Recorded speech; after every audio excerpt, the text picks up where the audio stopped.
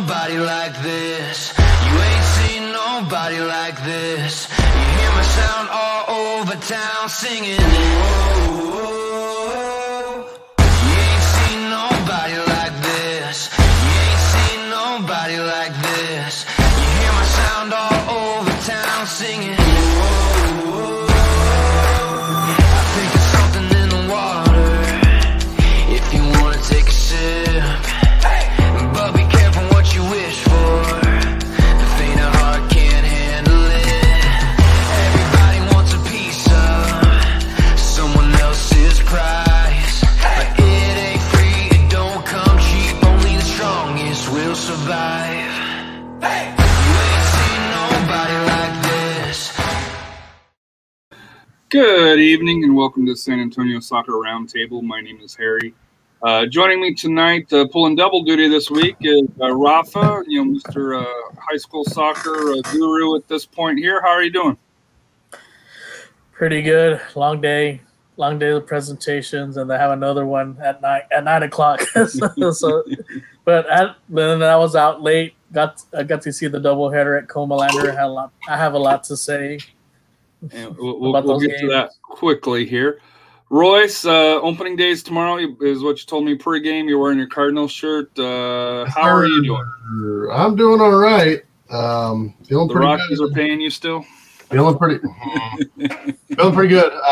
The terrible part is the high temperature for opening day in Cincinnati, where the Cardinals are playing at. It's going to be 39 tomorrow for opening day. So that's nice. Yeah, that is. I'm glad I'm not there, but I'm also happy baseball's back.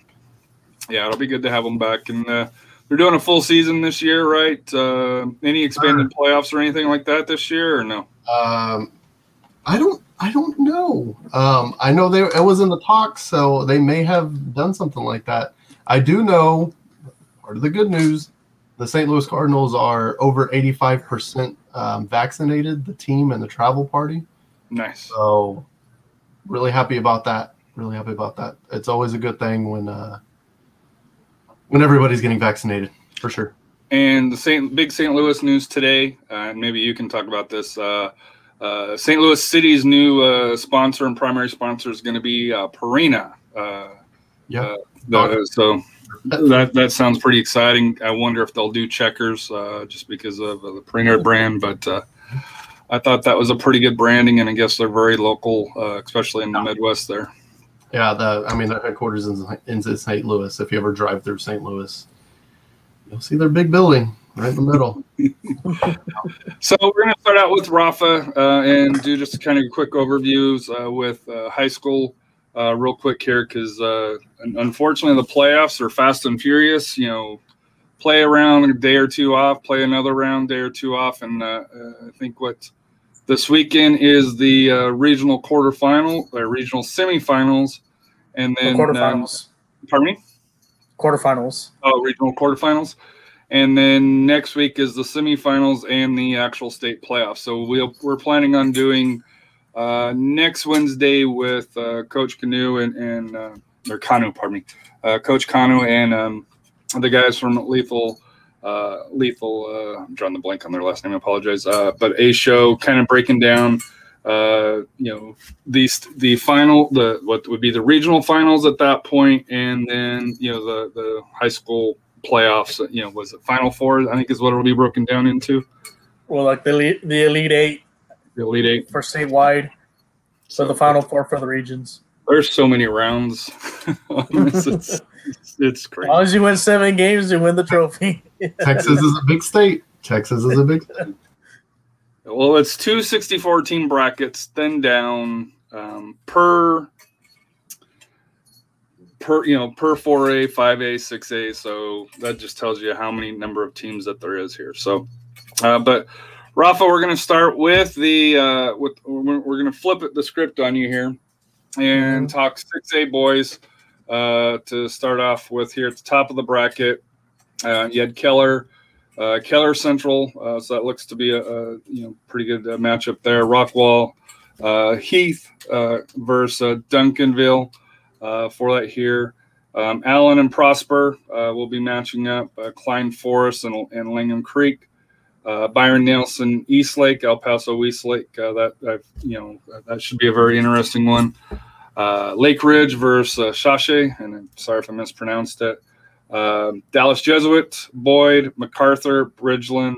So out of the top half regions, was that one and two? Any surprises on there? Killer Central. I mean, you knock off LD Bell, then you knock off Coronado. If I'm Killer High, I better watch out for them. I don't know what I know. They're in the same. I'm sure they're in the same district. I don't know what type of record they have, but I'm sure Keller's a district champ. Mm-hmm. I'm sure it's gonna be, it's gonna be a great game, and I'm sure Keller Central's riding high.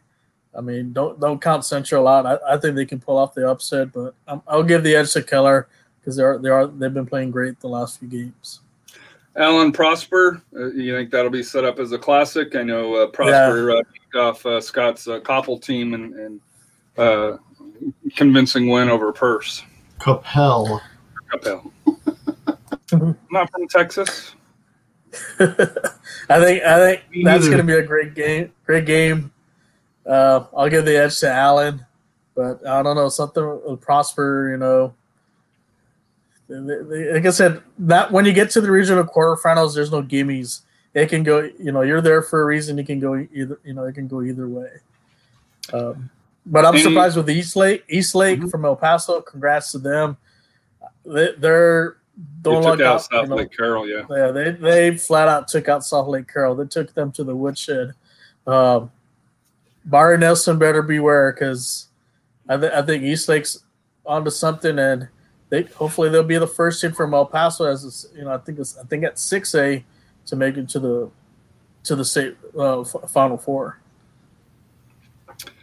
So moving to our side here, we'll do Region 3 first. Tompkins beat Cy-Fair in another upset for them. Seven Lakes 1-2-0. Humble, Channelview took out your team that you had going through, Strake Jesuit. Sorry, I'm having some flashbacks here. I have lived right down the road from Seven Lakes, and Tompkins is right there, and I am a graduate of Humble High School. Weird. Continue, Texas. So, but Channelville, squeaked out a 4-3 win in PKs. Seco Ranch, Jersey Village, both advanced. Alif Elsik and North Shore both went through. So we'll start at the bottom of the bracket and then work up to the top to the game that you saw here. So Harlan was able to get through a Harlingen South 3-1, and was that Laredo United, I believe? Pardon me? Yeah, Laredo United. Got past Edinburgh 3-0. So you had picked Harlan to advance out, through here. So you still got them, or does it'll be a close game. But if you watch the tape, man, I think one of their players, the Harlan player, was some golazos from like 40, 35 yards out. I mean, if Real Madrid's looking for a defender for free kicks, sign him up because he reminds me of Roberto Carlos on those shots. So props to him. Hopefully ESPN shows his highlights because he does deserve it. But I'm going to give the edge to Harlan on that game. I don't know where that game's going to be played at. It might be in Corpus Christi unless they flip home and home. But I'll give the Harlan the edge. But don't count United. United has a great program. They have great players.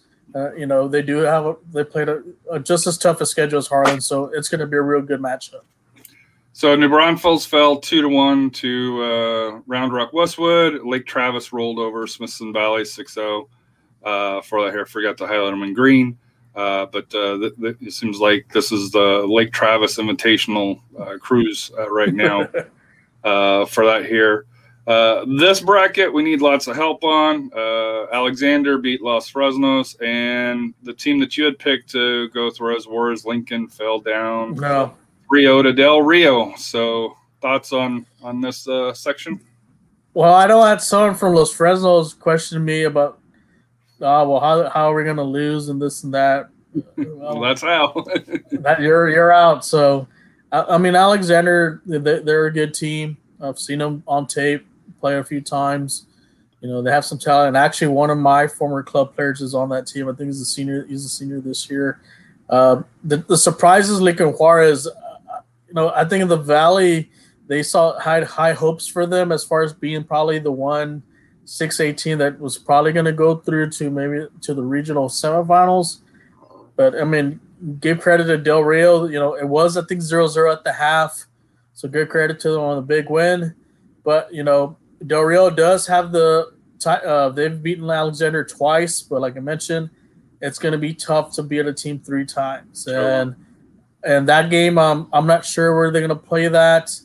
I have a good guess. It could be an Eagle Pass because it'll be like a halfway, so like a neutral site game. So I think that game could be there. But the winner of that game gets the pleasure to play the big game of the week on Friday night.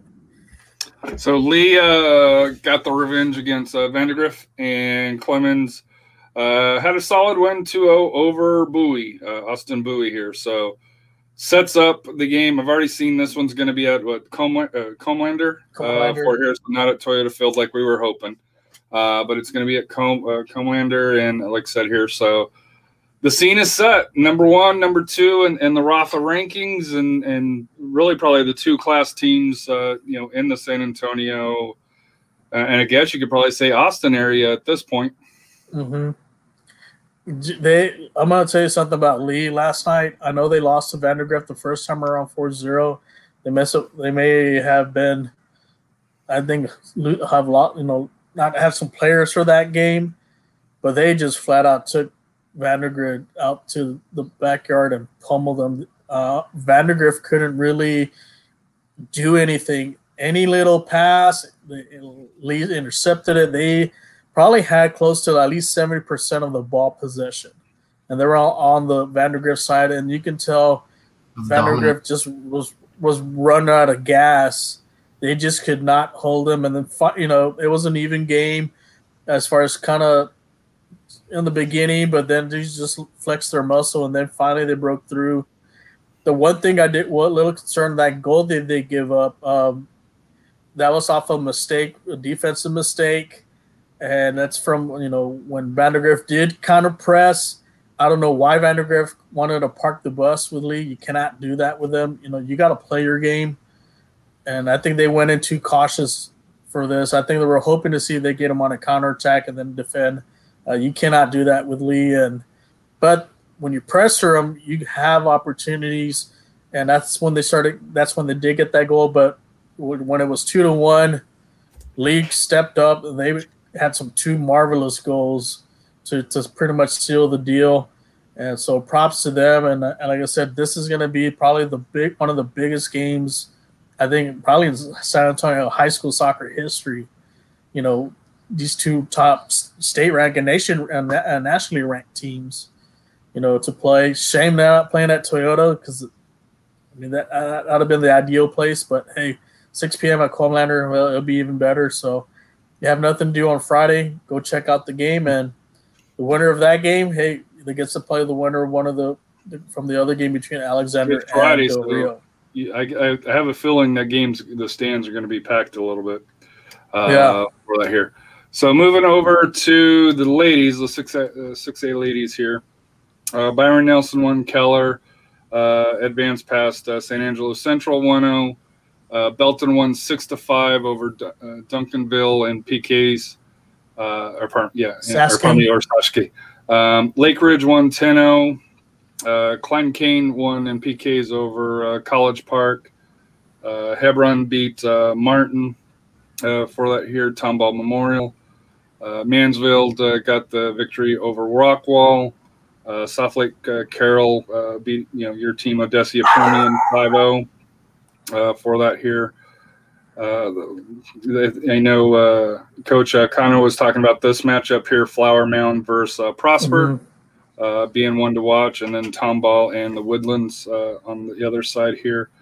Coming down to our area, hate to say it, Reagan, from all reports, got beat up and term we've already used, took out to the woodshed, losing 6-1.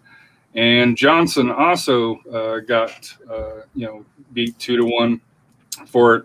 In fact, the only team that's still in is Brennan, as far as for the San Antonio schools.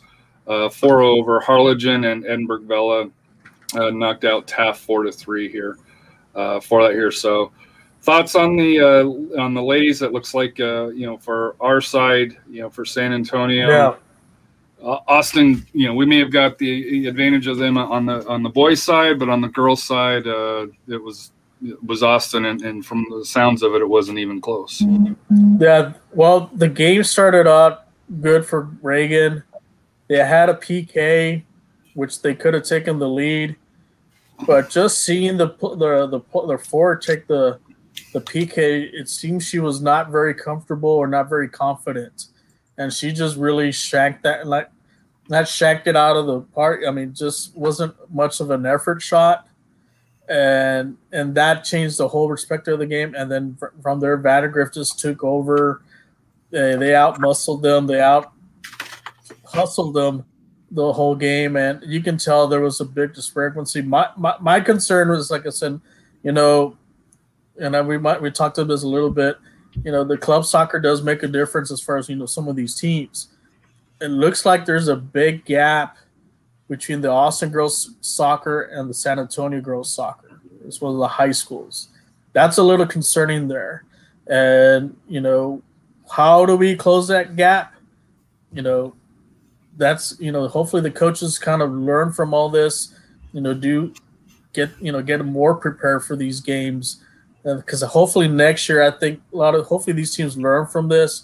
And then that way we can have someone from San Antonio represent us, in the state tournament. But kudos to, like I said, Johnson. They had a tough game with Westwood, just falling down to 1-0. Down in the bottom bracket, Brennan actually got some little text messages from one of the coaches, from one of the parents that I know. It was tied at 0-0. I think the biggest factor was the win there at Callan Stadium. But Brennan turned it up in the second half, got 4 goals, and now they're advancing. They're the only San Antonio team left. Taft actually had a lead versus Vela, and they gave up that lead. They're up 3-2 or 3-1, and Vela just roared back and took over. So I think that game was played in Corpus as well. I'm not too sure. I think the wind was a factor down in the valley for some of those games. So going to that game, I think I'm going to give Brennan the edge over Vela. It'll be close, but I think Brennan will pull through.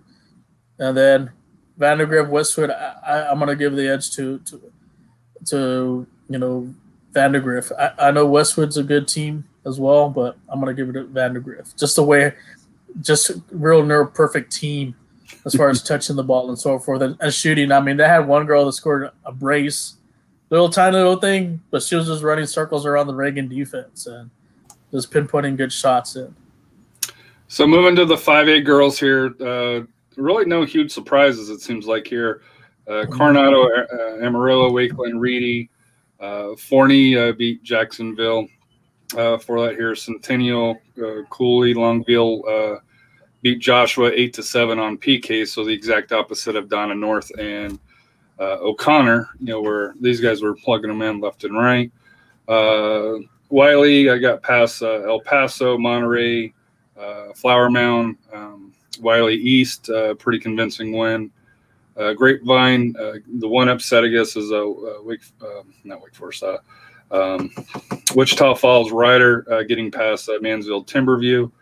Highland Park, Midlothian, both of those are 2 good teams. Then we come down to kind of our area here. You had Cedar Park take out Southwest 7-0.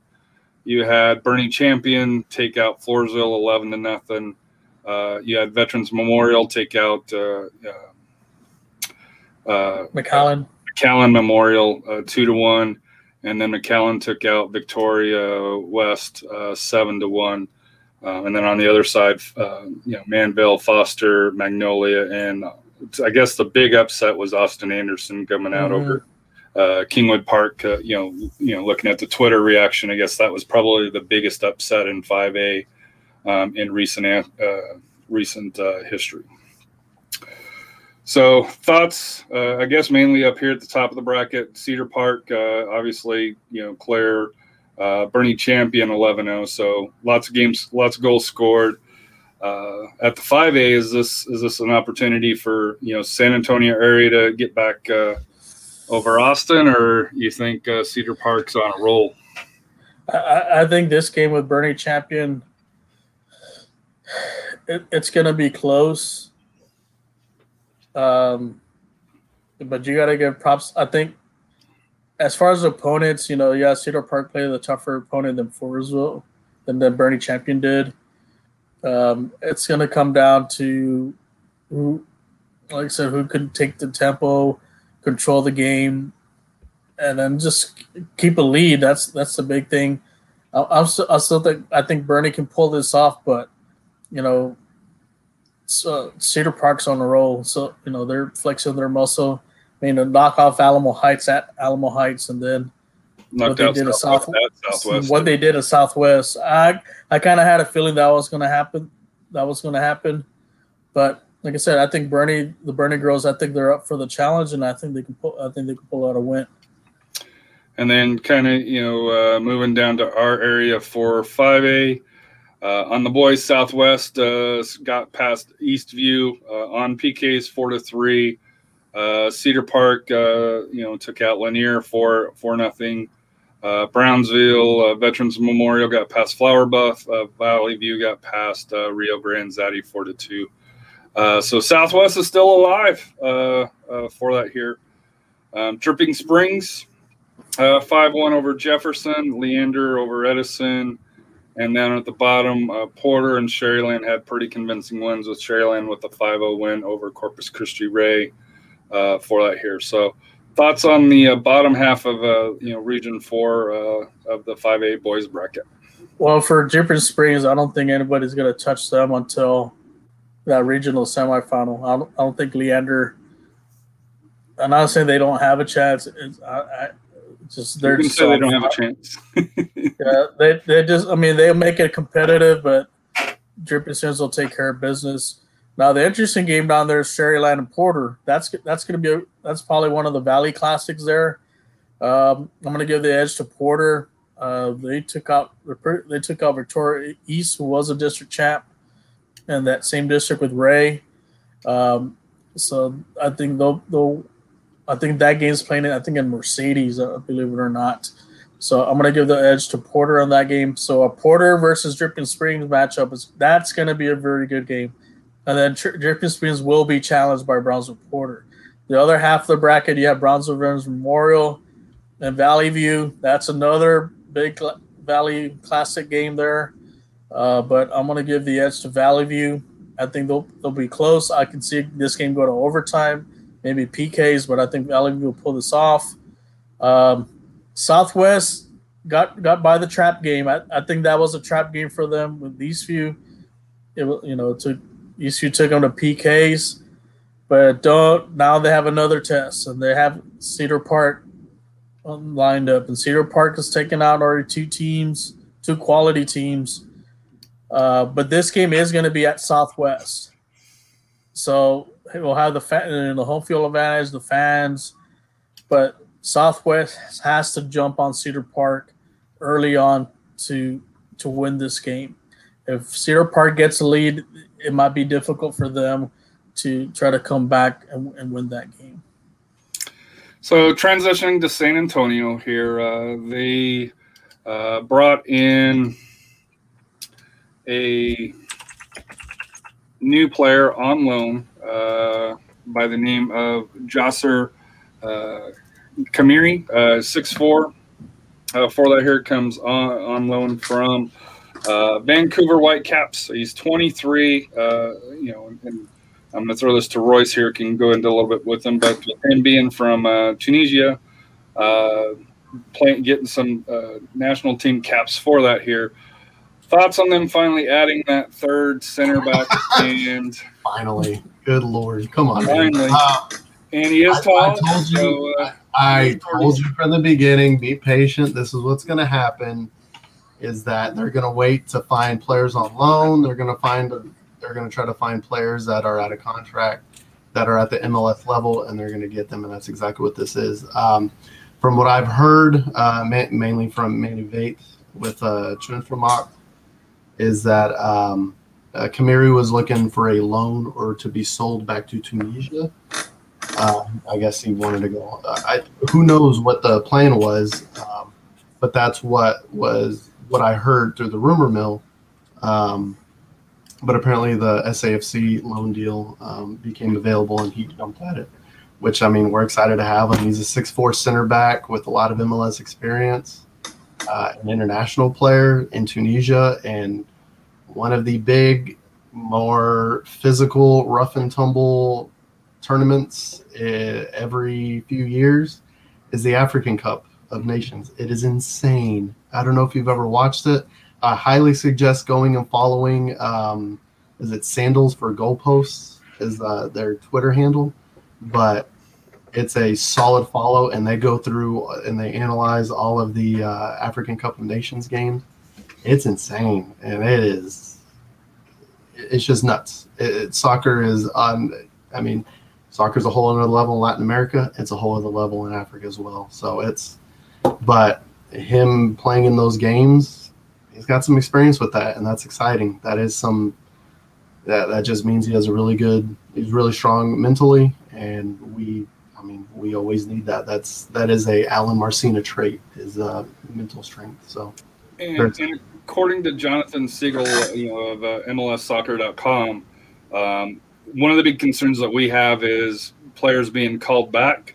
It does seem like Vancouver, as far as for center backs, is well stocked, because they mentioned that they've got Derek Cornelius, Eric Gotti, Ranko Blasingevich, and Gianfranco Facchini is a homegrown who's looking to prove, as well as Anthony Rose. So there's 5 center backs that they've listed that they still have on the roster. So most likely, and I think this goes into where you mentioned that he was looking to kind of find a way out, because it didn't seem like he was going to be getting much minutes up in Vancouver. So for those that thinking Colin Montgomery last year for the playoffs, barring major injuries in Vancouver. That's the big thing you don't know about. We got St. Clair on loan, and it was he's like the fourth string. Right? There's 3 guys that are hurt. Yeah. Oh, okay, let's put in. We got to call him back.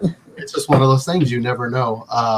I'm pretty confident Vancouver still goes with 4 in the back, so they only need 2 at a time. So, and 2 of those guys, like you said, are academy players trying to prove themselves. So, once again, you never know, but at the same rate, this looks like the ideal situation for SAFC. You get a top talent, you get a physical center back, and somebody who's super mentally tough, who has a lot of experience, who's going to stay with the team the entire season. Perfect. So the other big SAFC – go ahead, Rafa, sorry. I said make sure we light some candles so that way they don't get hurt up in Vancouver. All right. Yeah, let me go light my Selena and my Jesus candle. So in other SAFC news, they played FC Dallas that was streamed, although they took down the stream. It was a tie 0-0. However, they lost in PKs 4-3. My initial thoughts – pardon me? Oh, no, it was 4-3. You're right. I thought it was 5-4, but 2 were saved. You're right. Keep going. Sorry.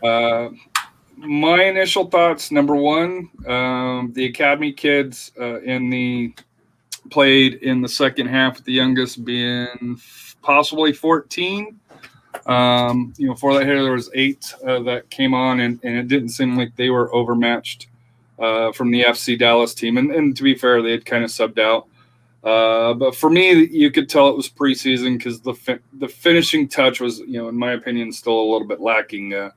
Your thoughts on the game there, Rafa, before we go into week 2 of the starting lineup, trying to pick and piece out of that with the Royce's whiteboard when he comes back. That it was a good showing for that game. They stayed toe to toe with FC Dallas pretty much. I think close to like maybe 70, 75 minutes before made the substitutes, before most of those academy players came in. So that's a good showing. I'm sure Marcina's still experimenting with what the possible starting 11 is going to be for May 1st. So a good confidence, but I think we do need some of the academy players do need to work on the PKs. So need to work on that. Not be nervous. But hey, yeah, those are some growing pains. You'll learn from that. But even like I said, even the academy players, they did a good job. They held their own. You didn't really see a drop down in talent, from that here. Even when I was talking about the finishing was lacking, and that was more that. And I think neither team obviously scored, and I think there were a few opportunities, but just the linking, the linking from the midfield to the forwards. Still working on, and that's why you have these games. It's preseason. That's probably why they don't like showing these here. Is for us saying, oh hey, amateur podcasts are here saying, hey, it looked like the finishing was lacking, but obviously it is. It's week 2 preseason. Yep. So, but hey, I can't. If we're gonna go on the air, you got to have some positives. Like I said, to me, the positive was the academy kids, with the youngest possibly being 14-ish, depending on when his birthday is, for that here. And then with Royce back here, the starting lineup looked very similar to last week with some changes, but I think the back four, Cardoni, Bryant, Schulberg, Doyle, PC, Torres, Lindley, Lima, Epps, Dillon, and Patino. So, Royce, your initial thoughts on the game and then the lineup. So, the game was a very preseason game. Dallas ran out a 3-4-3. We countered with a flat 4-4-2, but it was a very pressing 4-4-2, which you don't normally see that much. Normally 4-4-2 is, bunker and counter, kind of like remember in 2017, Powell implemented a flat 4-4-2 or a 4-3-2-1. It was very much that. This was very much a pressing formation, which is interesting. And I think it was a preseason formation. 4-4-2, super simple. You have super simple instructions. There's not a lot of moving parts. There's not a lot of triangles to go. It's more just go forward. The two midfielders are there. And you had Lima and Lindley. Those are your two defensive midfielders. I guess we can do this instead of we'll bring out the board. So you had Lima and Lindley here in the middle, and they were just kind of defensive. You had a lot of interplay between the wings here. Ethan Bryant got up a lot to cross. And Ethan Bryant's service was fantastic. Just the issue was you had you had the other Twin Towers up top. The only issue was that FC Dallas had 3 center backs, so you got 3 versus 2. You kind of got outnumbered on that one. And then PC and Epps. PC didn't get us forward as much, but Epps got forward a lot and helped out the front two. So you had PC kind of out by himself defending out here. But that's kind of what PC does, and that's how PC got the normal PC yellow card. It was earned.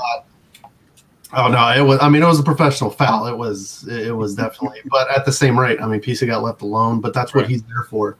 I guess I'll bring it up. In 2019, Powell's last year, when he went to the back three and nobody was covering that back left, where PC stopped that guy from countering, there would have been nobody there, and it would just been an open invitation. So now you have that. But like we're saying, this is a preseason formation. I don't think this is what it's going to be, but obviously we'll see. We'll see what the future holds. But a 0-0 result against an MLS team is, that's a good result. They ran their new players out. FC Dallas has some pretty expensive signings. They got forward, but they really didn't do anything in the that's my dog, sorry. Didn't really get anything done in the final third, which is all that's what matters is the midfield battle. Now that SAFC really held their own. Now they're going to be playing FC Dallas, I think Friday, right? If memory serves me correct, this Friday here. I think so, yeah. And up in Frisco here. I doubt it's going to be, streamed. At least no words on if it will be. You think it'd probably be a very similar match, Rafa, than what was down here, or you think there'll be a few changes? There'll be more experimenting. That's what preseason is about. Is experimenting what's out there as far as who fits what. Can they, maybe try out maybe Ethan Bryan in the midfield, or hey, let's put PC in the defensive mid, or whoever we was on the bench. Let's see what they do up top.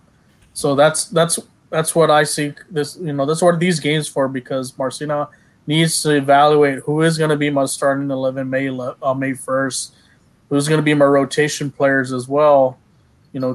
Coming into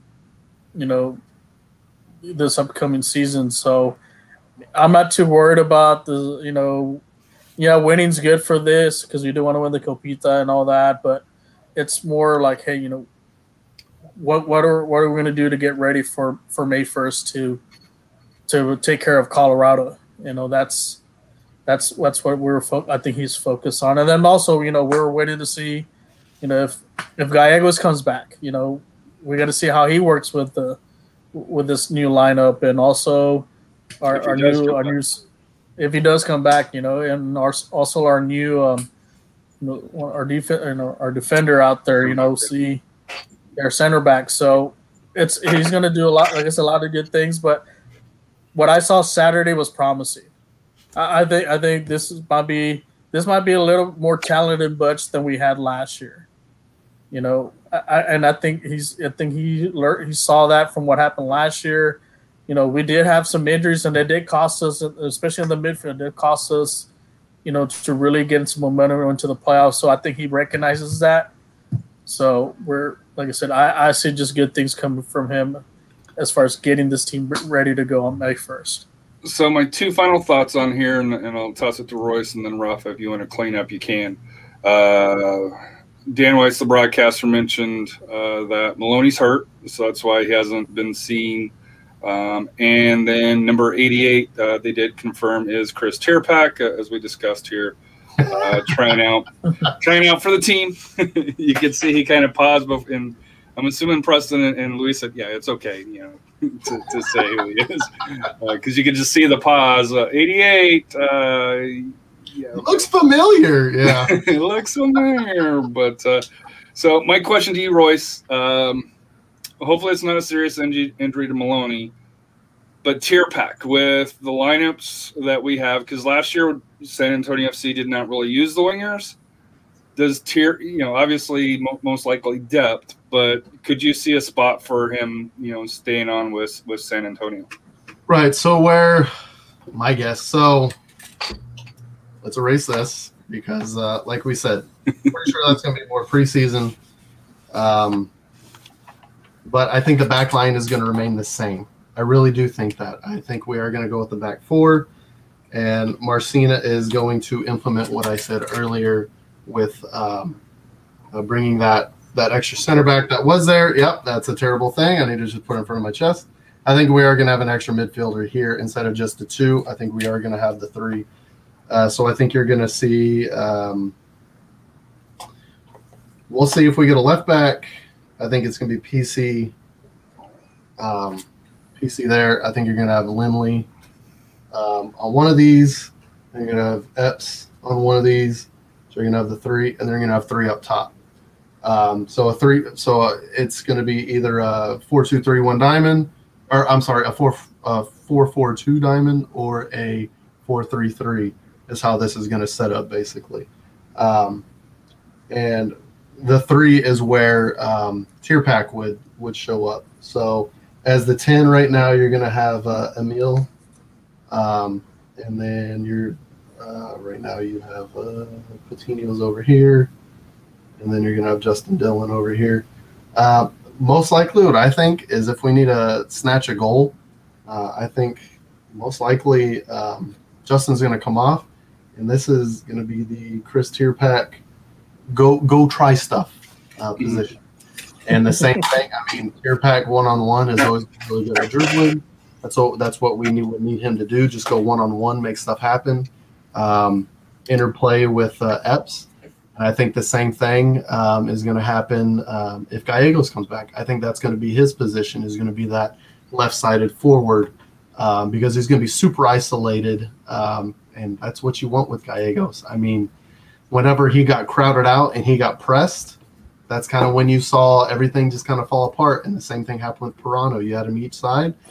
All everybody did was defend the wings. You had kind of a weak defense in the middle, and then, I mean, and then people just bypass the midfield, and that kind of got us in trouble. So if you just get one of those guys solo, you get a strong midfield that takes care of a lot of the problems, and Gallegos one-on-one is sauce. The sauce. Any thoughts on Tier Pack, Rafa? Good pickup. I mean, it's his experience. Yeah, I'm sure he's familiar with the Martinez system. Just a good insurance policy. Yeah, assuming we sign him exactly, which hopefully. But I think more likely we will. I mean, he's going to help out a lot. It's also kind of mentor some of the younger players too. You know, we'll see how he does the second go around with this AFC. But I think he'll do some good things coming off. He's a change of pace. You can say that when he comes in, coming in off the bench. So I do see some good things coming up. But I'm just kind of wondering: are we going to stick to the flat back four, or are we going to go back to that Bermuda Triangle defense? Are we going to do the back three? Yeah. So that's also my concern to see what direction the Marcina goes, or he's just making sure to be flexible, especially I guess learning from that New Mexico game. If he has to adapt to a different style, and they can take care of business. Yeah. So moving on to the next topic here, and as much as I hate to say it, I have to give it to Seriously Loco here. They said rough week for SAFC, relegated in Copa Teos and eliminated from the USOC Open Cup, all without playing a match for that here. So for those that haven't heard, this was a statement from Tim Holt, SAFC Managing Director.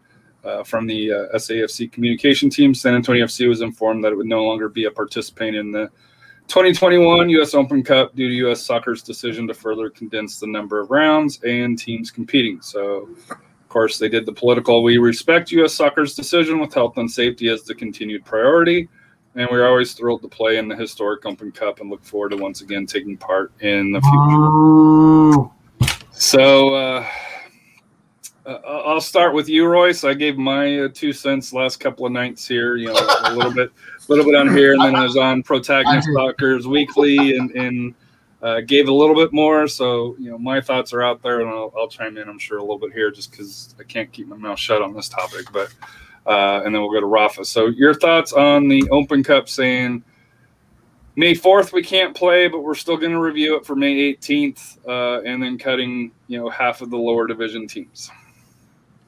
So we all know that the S in MLS is just a dollar sign, right? I don't think MLS had an issue with it because they don't. MLS isn't. This wouldn't have affected MLS at this point because it would have still been the same teams. Now you could argue you're eliminating 4. Did you see how MLS is qualifying their teams though? It's that's whoever has a hot start, whoever has their crap together, that's who's going. It's not. It's not. We're top 8 or with the 3 best records after 3 games. It's just whoever's hot, so we want to have our best chance of winning because we can't have a lower league team go to the Champions League. That's pretty much all that was. That's a joke. It's a joke. I don't see how they play it. And it's the first round. It's a round. It's the first round that MLS has nothing to do with. Like what? Why not play the dang games? I mean, a lot of these teams are getting vaccinated. If that really is the worry with COVID, which it's not, I'll say it's not. It can't be. All the leagues are playing. I went through it last night. NISA plays mid-April. We kick off. There's some teams that's kicking off end of April, 1st of May. We just got done with the whole half of the show where high school soccer's going. High school soccer. All the leagues over in Europe have been able to run their teams. We just did a CONCACAF under 23 tournament, in Mexico. It just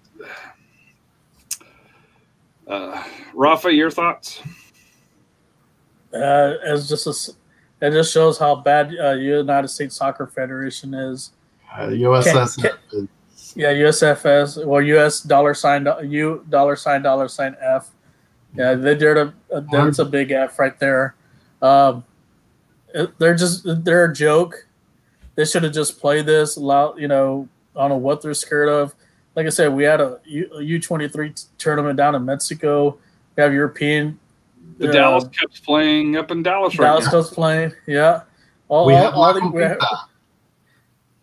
that going on.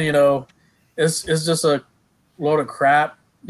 That's why we can't take USF serious because, one, they can't get into the Olympics. They can't even get into the World Cup. And now this is like, I think it's a setback. It's a shame that SAFC can't be it because I think we would have shined pretty good. Now we're going to win it, Exactly. But the thing is, at least it's a competition. It's competing in it. Mm-hmm. And even if we would have been one of those top 4 teams, I still would have been pretty ticked off about it. And it's not the USL level. The USL level is not what this competition is about. It is about those amateurs that go out there and they got large bids. That's the thing that ticks me off the worst. It's about them. I mean, the biggest news in the nation a few years ago in May, mainly because baseball was getting boring and there's not a lot of stuff happening in May, was that one club in the Maryland that they went and they played Maryland Bobcats. Yeah, there's one team each year that makes a run. Exactly, and it's always exciting, and it's the same magic that the NCAA tournament brings, and that Cinderella team that goes and the Oral Roberts, basically, of this season with men's college basketball. It's always that one team that goes, and we're not going to get that. It's just going to be, even the at-large teams are just going to be randomly drawn. Like, what is that? It's just disappointing. But it's funny because they're also playing the CONCACAF Champions League, and they have MLS teams on there too. I'm like, what's the difference? You just have our teams on there. Honestly, I wish the USL, and I mentioned to Harry in the past, I think USL needs to have their own cup. Yeah. That way they have the domestic cup champion versus the league champion play like a champion, like a campeón de campeones type of deal. That'll make it fun for us because I think, USL on their own, it's just a more fun league than the whole BS with MLS. They're just a bunch of prima donnas that, the dollar sign rules them. Here's more about the players, about the fans, and about showcasing great soccer. And then we look for our club. Our club, we have players now playing in Europe, or we had a couple who already gone to Europe. So I think that, like I said, it's a mistake by them. But like I said, USL, if they're watching or anything, honestly, I think they should get your own cup and do your own thing. We don't need the Open Cup. We can be just fine doing our own thing. Yeah. So let's end on something positive. Let's talk about the schedule. Finally was released. We all knew. Pardon me? Is that Behind the Stripes is back? Behind the Stripes is back. They had an episode. Hey, I didn't knock it. I listened to it. Right. It was great.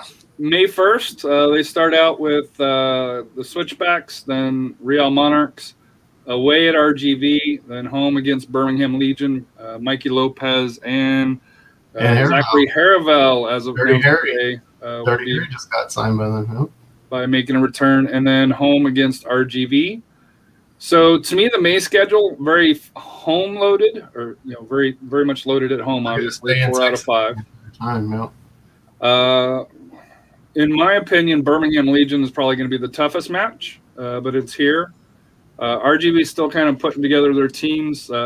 We thought our preseason was bad. I think they've only got 3 preseason games scheduled, for it here. So I think they're going to be a little bit behind the. But they did. I will say congratulations to RGVFC. They did sign their first academy player. First academy player, yes. That's awesome. That's really good to see. So thoughts on the first month there, Rafa? I guess a road trip to the Valley on the 15th, right? I'm down. So I'm down. Like I said, we ruined their party. when they first opened up HEB Park. I'm sure we can do it again. 3-1 last year. But I'm looking forward. I think the fun part, I guess, overall, is playing some of those teams that we normally don't get to play, like the Birmingham game, the Red Bulls. Yeah, so the out of Pittsburgh will be in town, but that's in the future. Right now, we're focusing on May. But focus now. But like I said, it's that. But that'll be like I said. That's I think that caught my interest was seeing some of those non-division games. But to have one right away, you know, in the homes, I guess we have the first 4 games out of the 5 in May, you know, and to have that should be a fun game. And then I see June. I guess that's vacation June's time right there. June's going to be the away month. So at Colorado Springs at their new stadium, at Las Vegas, at New Mexico United on a freaking Wednesday, home against RGV, and then at Real Monarchs here. So I don't understand why New Mexico and El Paso games are all on Wednesdays. 6 out of the 8 of them are on Wednesdays, but you know, for that here. So at Colorado Springs is a new stadium. The lights is really going to be LAFC 2. New Mexico United will be tough, you know, for that here. RGV here, and then at Real Monarchs, which has the beautiful background for them here. But, you know, from my understanding, they're still going with a younger version, and at this point, they don't have a owner. So they're I believe they're league owned at this point, I guess you could say, for that here, or MLS owned at this point, not USL league owned for that here. So thoughts on June, Royce? That's kind of a murderer's row there, isn't it? I mean, just staying in the it's not the Midwest, even though geographically speaking it's Midwest, but staying around the Rockies for nearly the entire month and coming back home real quick and then going right back out to the Rockies. That's tough. Nice and cool. That's a lot of elevation. Yes. Real Monarchs, switchbacks. Vegas is very dry. It's going to be tough. Just with the weather. I mean, New Mexico's the desert. That's dry. It's just going to be tough. And then coming back with the humidity and then go right back out to the dry. That's gonna be a really rough stretch, June, for sure. So coming back in July, we get our first Austin Bold on the 3rd of July. So I'm assuming that'll be a firework night. At Colorado Springs for the second trip up to them already. New Mexico, if you look at the time, 8:30. Just, you know, I would be willing to bet that's going to be an ESPN, ESPN game, just based on it's a different time frame. We get El Paso the following Wednesday, and then the following Saturday we have a home game against Austin Bold up in Austin. So we get Austin twice. We get the 2 Wednesday night games at home, which is kind of odd. Thoughts on that, Rafa? I just don't know why we're playing Wednesday night. I just don't get it. I wish you guys would explain that. You know, unless it has to do with the minor league baseball team schedules. The 2 on Wednesday, the 21st and 28th are here at Toyota Field, so it's no baseball related. I think what it has to do with is that there are more games than weeks this upcoming season because they're having to compress it, and I think that's the issue. I'm real quick, not to cut you off, Rafa. I'll let you jump on it. I have 2 points to make in July. Number one, there is a 2-week gap between the 3rd and the 17th between the Austin. And that's either going to be a friendly game or that's just going to be, hey, we get 2 weeks off, let's recover. We'll see what happens there. And number 2, road trip to Austin for my birthday on the 31st. Let's go. Down. So road trip and overnight stay, or road trip and come back? I don't know if I can pull it off. Overnight, we can say overnight there in Buda.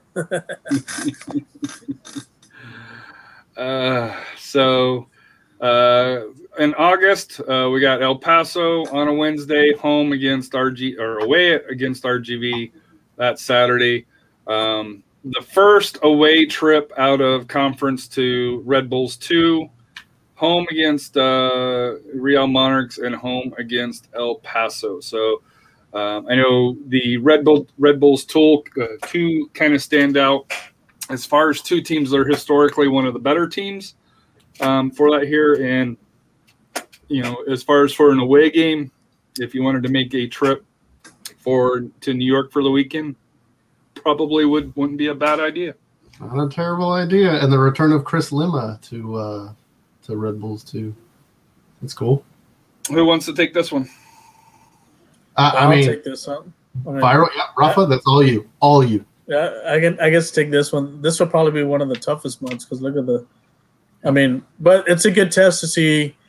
Red Bulls 2's been one of the premier teams for USL in the Eastern Conference. So this is a great test. If we can pull out a win, it's going to be a great confidence booster for the team to say, hey, well, we can handle anybody coming out from the East. So it's another Wednesday game at El Paso, which we can head over there. Another road trip to the Valley on that weekend. And like I said, then we're back with Salt Lake and then another game with El Paso. That's 3 away games in 1 week. Bold, Locomotive, New York Red Bulls 2. Do you consider the Bold really an away game? Because it's really not. They dress in their locker room here.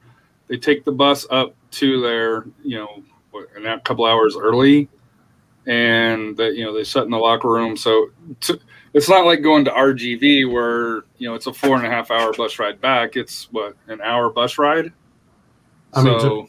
To be fair, El Paso is an hour flight, so not an hour. Maybe they stay overnight. They stay overnight. They won't be staying overnight. Point taken. But still, that's a lot of away games in a week. In a week, that's the thing. It's a lot of travel in a week, and then the next week you're flying out to New York. It's just, you start in Austin, and then you go to El Paso, and then you go to the Valley, the triangle of the Marfa Lights. But I think that's rough in 1 week to do. That'll be, depending on what their record is, I think right there on August 7th, that's kind of how we know what this team and what this team has. That's kind of the midway point of the season. That's also kind of once again a murderer's row, a really bad stretch. That's kind of where on August 7th you're going to know what this team is going to be capable of. So September, we get the Riverhounds here, who I'm excited to see. That's cool. You get at the Bold on a Tuesday.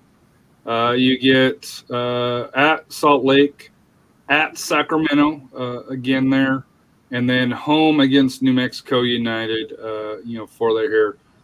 So for September, it seems like you're seeing very consistently 5 games in a month for that here. So to me, this one, I think is the big road trip where you got Austin on that Tuesday.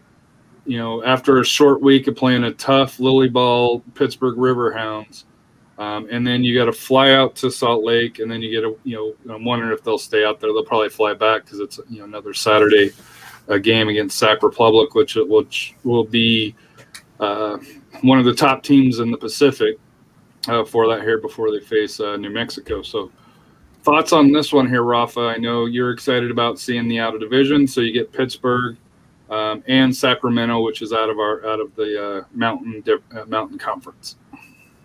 Yeah, that's a some good tests right there. Like I said, with back to back with Sacramento and New Mexico. But I'm looking forward to seeing Pittsburgh. Like I said, another team that normally we won't get to play. So that should be fun. Another road trip to Austin. But even I think that's a Tuesday night. Well, Tuesday, yeah. Tuesday. Well, I might have to schedule a campus visit over there on this night. Pittsburgh's always recently Pittsburgh's been one of the best teams in the East. That's going to be a very, very tough. They have lost a lot of talent this year, but the coach that they have always seems to magically, he's got a system. Yeah, former coach from Rochester, and when they were good, I know his name starts with an L, but it is just Bob Lilly. Bob Lilly. Thank you. Bob Lilly ball. Yeah. Mm-hmm. Yeah, that's going to be Just like the I'm Cowboys, excited to watch Bob it. Lilly. So then it comes to October, and I think you just got to say, wow. Good Lord. 7 matches. Good Lord. The only good thing is out of the last 5, 4 of them are at home. They go to Oklahoma City, which I hate to say this, have been trash in the preseason. But like I said, we'll see. Preseason's preseason. And we always have a tough time in the season At Taft. with OKC at Taft. We never. It's a Sunday night game at the high school field. Then they go to El Paso, home against Memphis, which they're just now putting together a team. They're on the RGV schedule. They still don't have a coach, although they had an interim coach last year, but they haven't got around to officially naming him. Tim Howard should just coach. Tim Howard will probably volunteer. He's too busy with NBC. Tulsa, who we saw last year, is a much improved Tulsa team, and they've only gotten better. Away at New Mexico, and then home against the Bold and home against the Switchbacks. Was it 2 years ago we finished home against the Switchbacks? All we needed was, So we open with the Switchbacks, we end with the Switchbacks, but October, those wounds. 7 matches in October. So we'll start with you, Rafa. Since you're coach, conditioning, depth, all of that's going to come into play. The only good thing is historically in October, it's not 100 degrees. That's the only bright spot that I can see playing this many matches in with October. Unless we have an El Nino or something to keep the temperatures up, but that schedule, those 7 games are favorable. Minus, I guess, the away game at El Paso and New Mexico. That New Mexico game could be the one for our division champ. I don't think for the division. I don't think New Mexico is going to be in it, and the reason why, they're out of conference. They get Charleston Battery, Loudoun, Oakland Roots, and Hartford. Those are at home. But Charleston Battery is a solid team. The Roots, I think, are going to be a solid team, and Hartford won the East last year over the Riverhounds. Away, just comparing their out of conference to ours away, they go to Tacoma, which, probably a gimme, but, depending on if MLS we've also lost. We have lost going away. So, but the last 3 are the key: at Phoenix Rising, at Louisville, at San Diego. So they're way out of conference. Damn. Is a damn compared to our out of conference for here, and it's not even close. I thought playing Riverhounds was going to be rough. Oh my goodness! That could make the difference. It's going to make a huge difference. Yeah. How many games do they play in October though? I don't know how many they're playing in October, but yeah, I don't think they'd be favored at Phoenix. They won't be favored at Louisville, and they won't be favored at San Diego. Nope. That's crazy, man. Good Lord. Man. So I guess them getting that handball advantage in the playoffs is really coming back to bite them in the butt with the scheduling, huh? I see them maybe getting a draw at San Diego, but a loss at Louisville and a loss at Phoenix. I think that's a guarantee there. And El Paso is the other one that I think is probably a contender with us. They get Indy 11 at home, Vegas, OKC, Sacramento, so they kind of get some of the same teams we do. Sporting Kansas City, Orange County, Tulsa, and Los Dos. So I think their away schedule, their away schedule, their out of conference schedule is probably very similar, to ours, for that here. But to me, when I looked at New Mexico's, and the home games aren't easy, but the away games are a bitch. Yeah. There's no way. New Mexico and Phoenix hate each other. But they're at least staying in the same region, but still, I mean, that's rough, man. That really is rough. I mean, I did see one that had Miami going to RGV.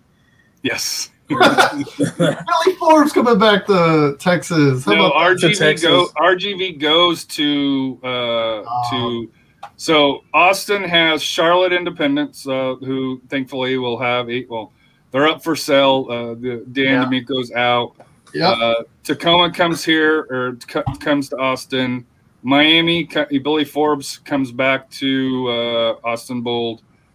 Energy, and then they go to Pittsburgh, which is not easy. They go to Birmingham, which is not easy. They go to Oakland Roots, which we got to see what they are. They're a new team. Yep. And they go to Tulsa. So their aways are tough. RGVs, they get San Diego at home, Tulsa at home, Loudoun, Atlanta 2, away at Miami, away at OC, away at Rising, and away at Oklahoma City. So that's tough too. Yep. When I looked at compared to our out of conference compared to the rest of the divisions, I don't feel that bad about it anymore.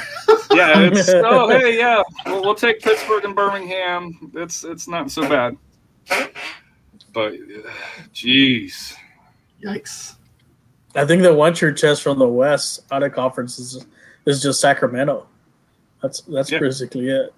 And we've won at Sacramento a couple times, even though they're always close games. They're always really close games, and it comes down to some fluky play, typically. Or some bad refereeing. It's fluky plays. I mean, that's all encompassed in the USL fluky. Well, I guess I was just hoping that we play maybe like pro. I was hoping we play maybe San Diego or Oakland, since we haven't played but hopefully maybe next year where everything comes back to normal. But I think we lucked out as far as some of the tougher teams. But to answer your question, New Mexico in October, at Louisville City on the 3rd, home against Hartford on the 6th, home against RGV on the 9th, at San Diego Loyal on the 17th, which is right before us coming in on the 20th.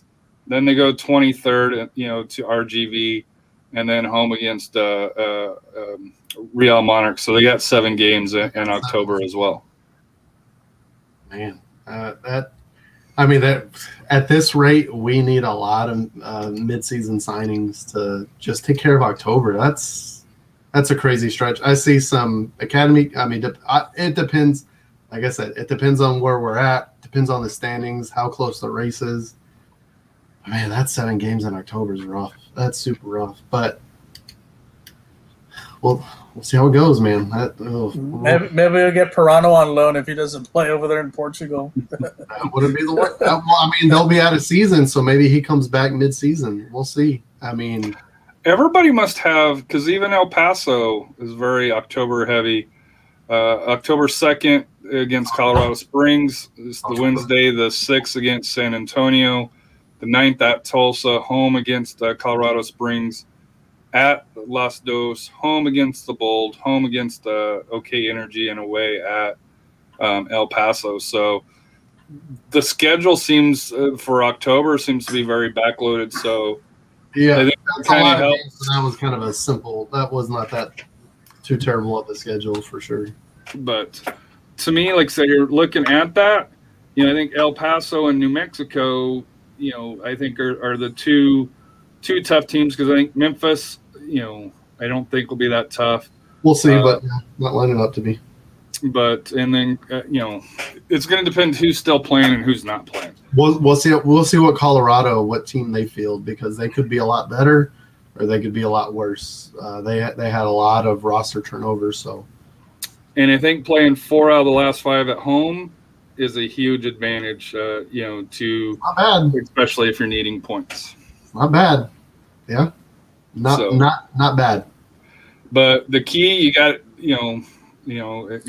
our good friends Kyle Menke about, hey, don't worry about the start. This year, having 4 at 5 at home, you better be putting up some pegs on the board, in my opinion. Yeah. Well, that start, we should be at least. Those are 5 winnable games there, and then also with maybe a tie at Colorado, maybe a win at. We could go in at 6-1 before we go into the New Mexico game.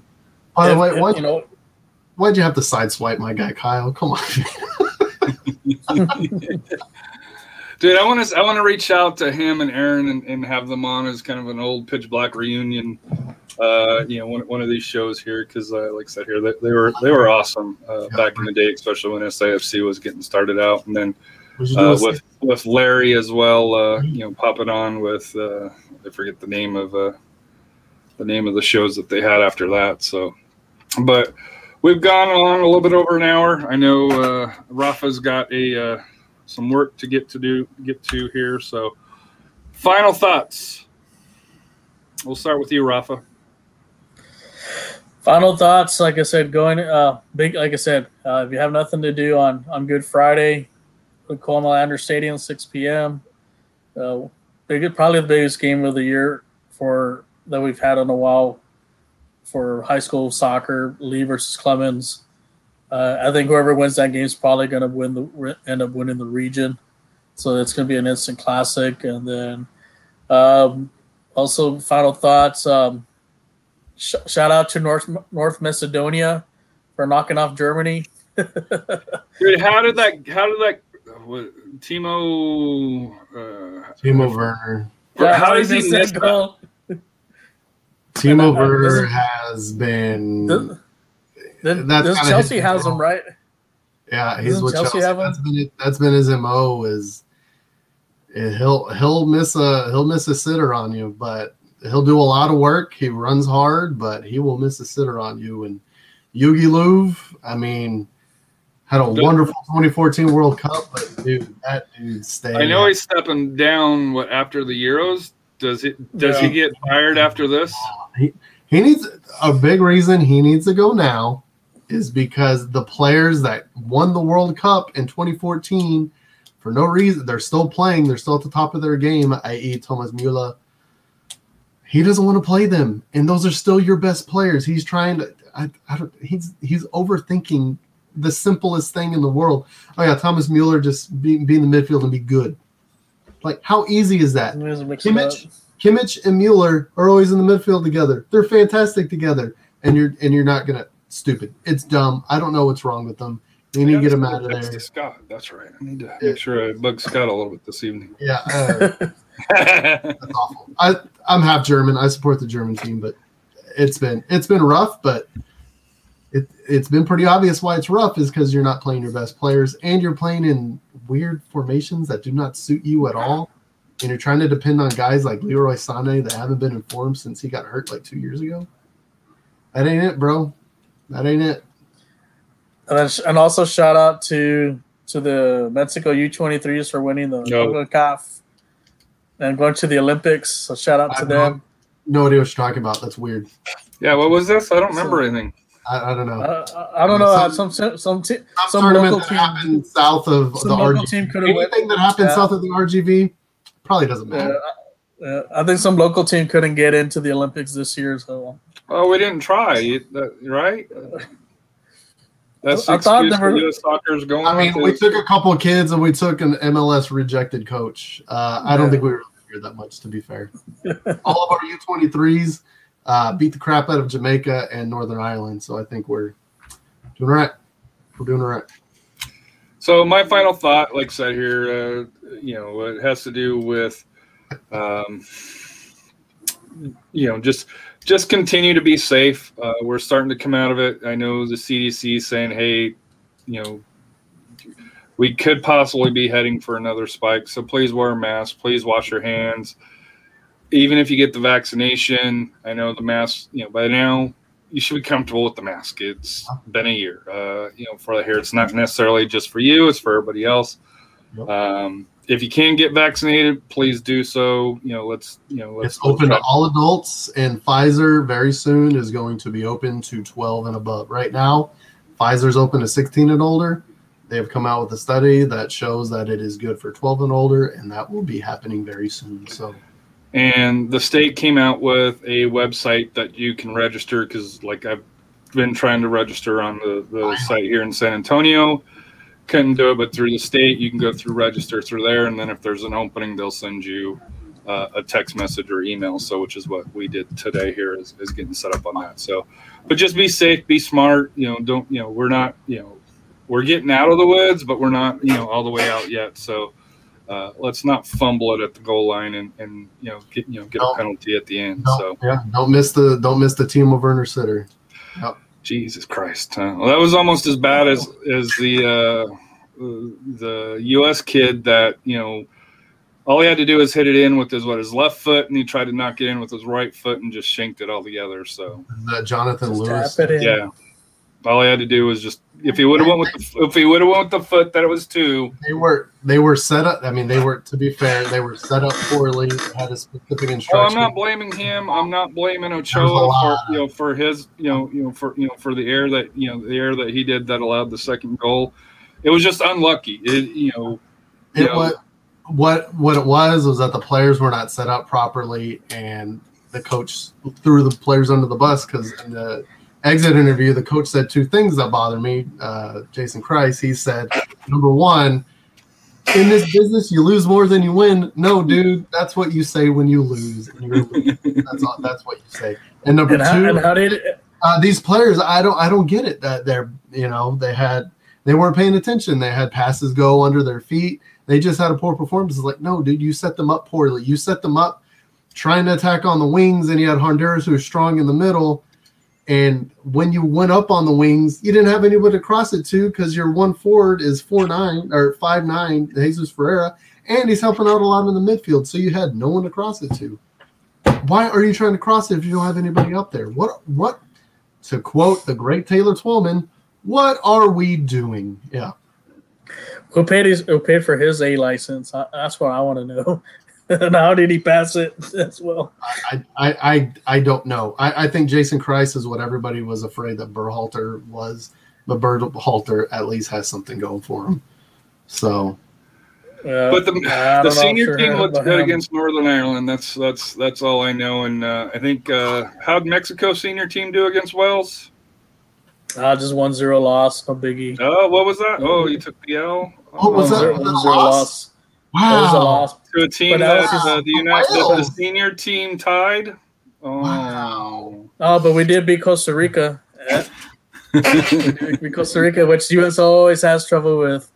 I know, but Tata Martino, I can say hit with him. He's not really too concerned with what he's looking for is like as far as what he's going to set up for the Gold Cup. I think that was barely his second loss as a coach. So for the Mexican national team. And then the one thing, the big factor, which I did see missing, is Raul Jimenez.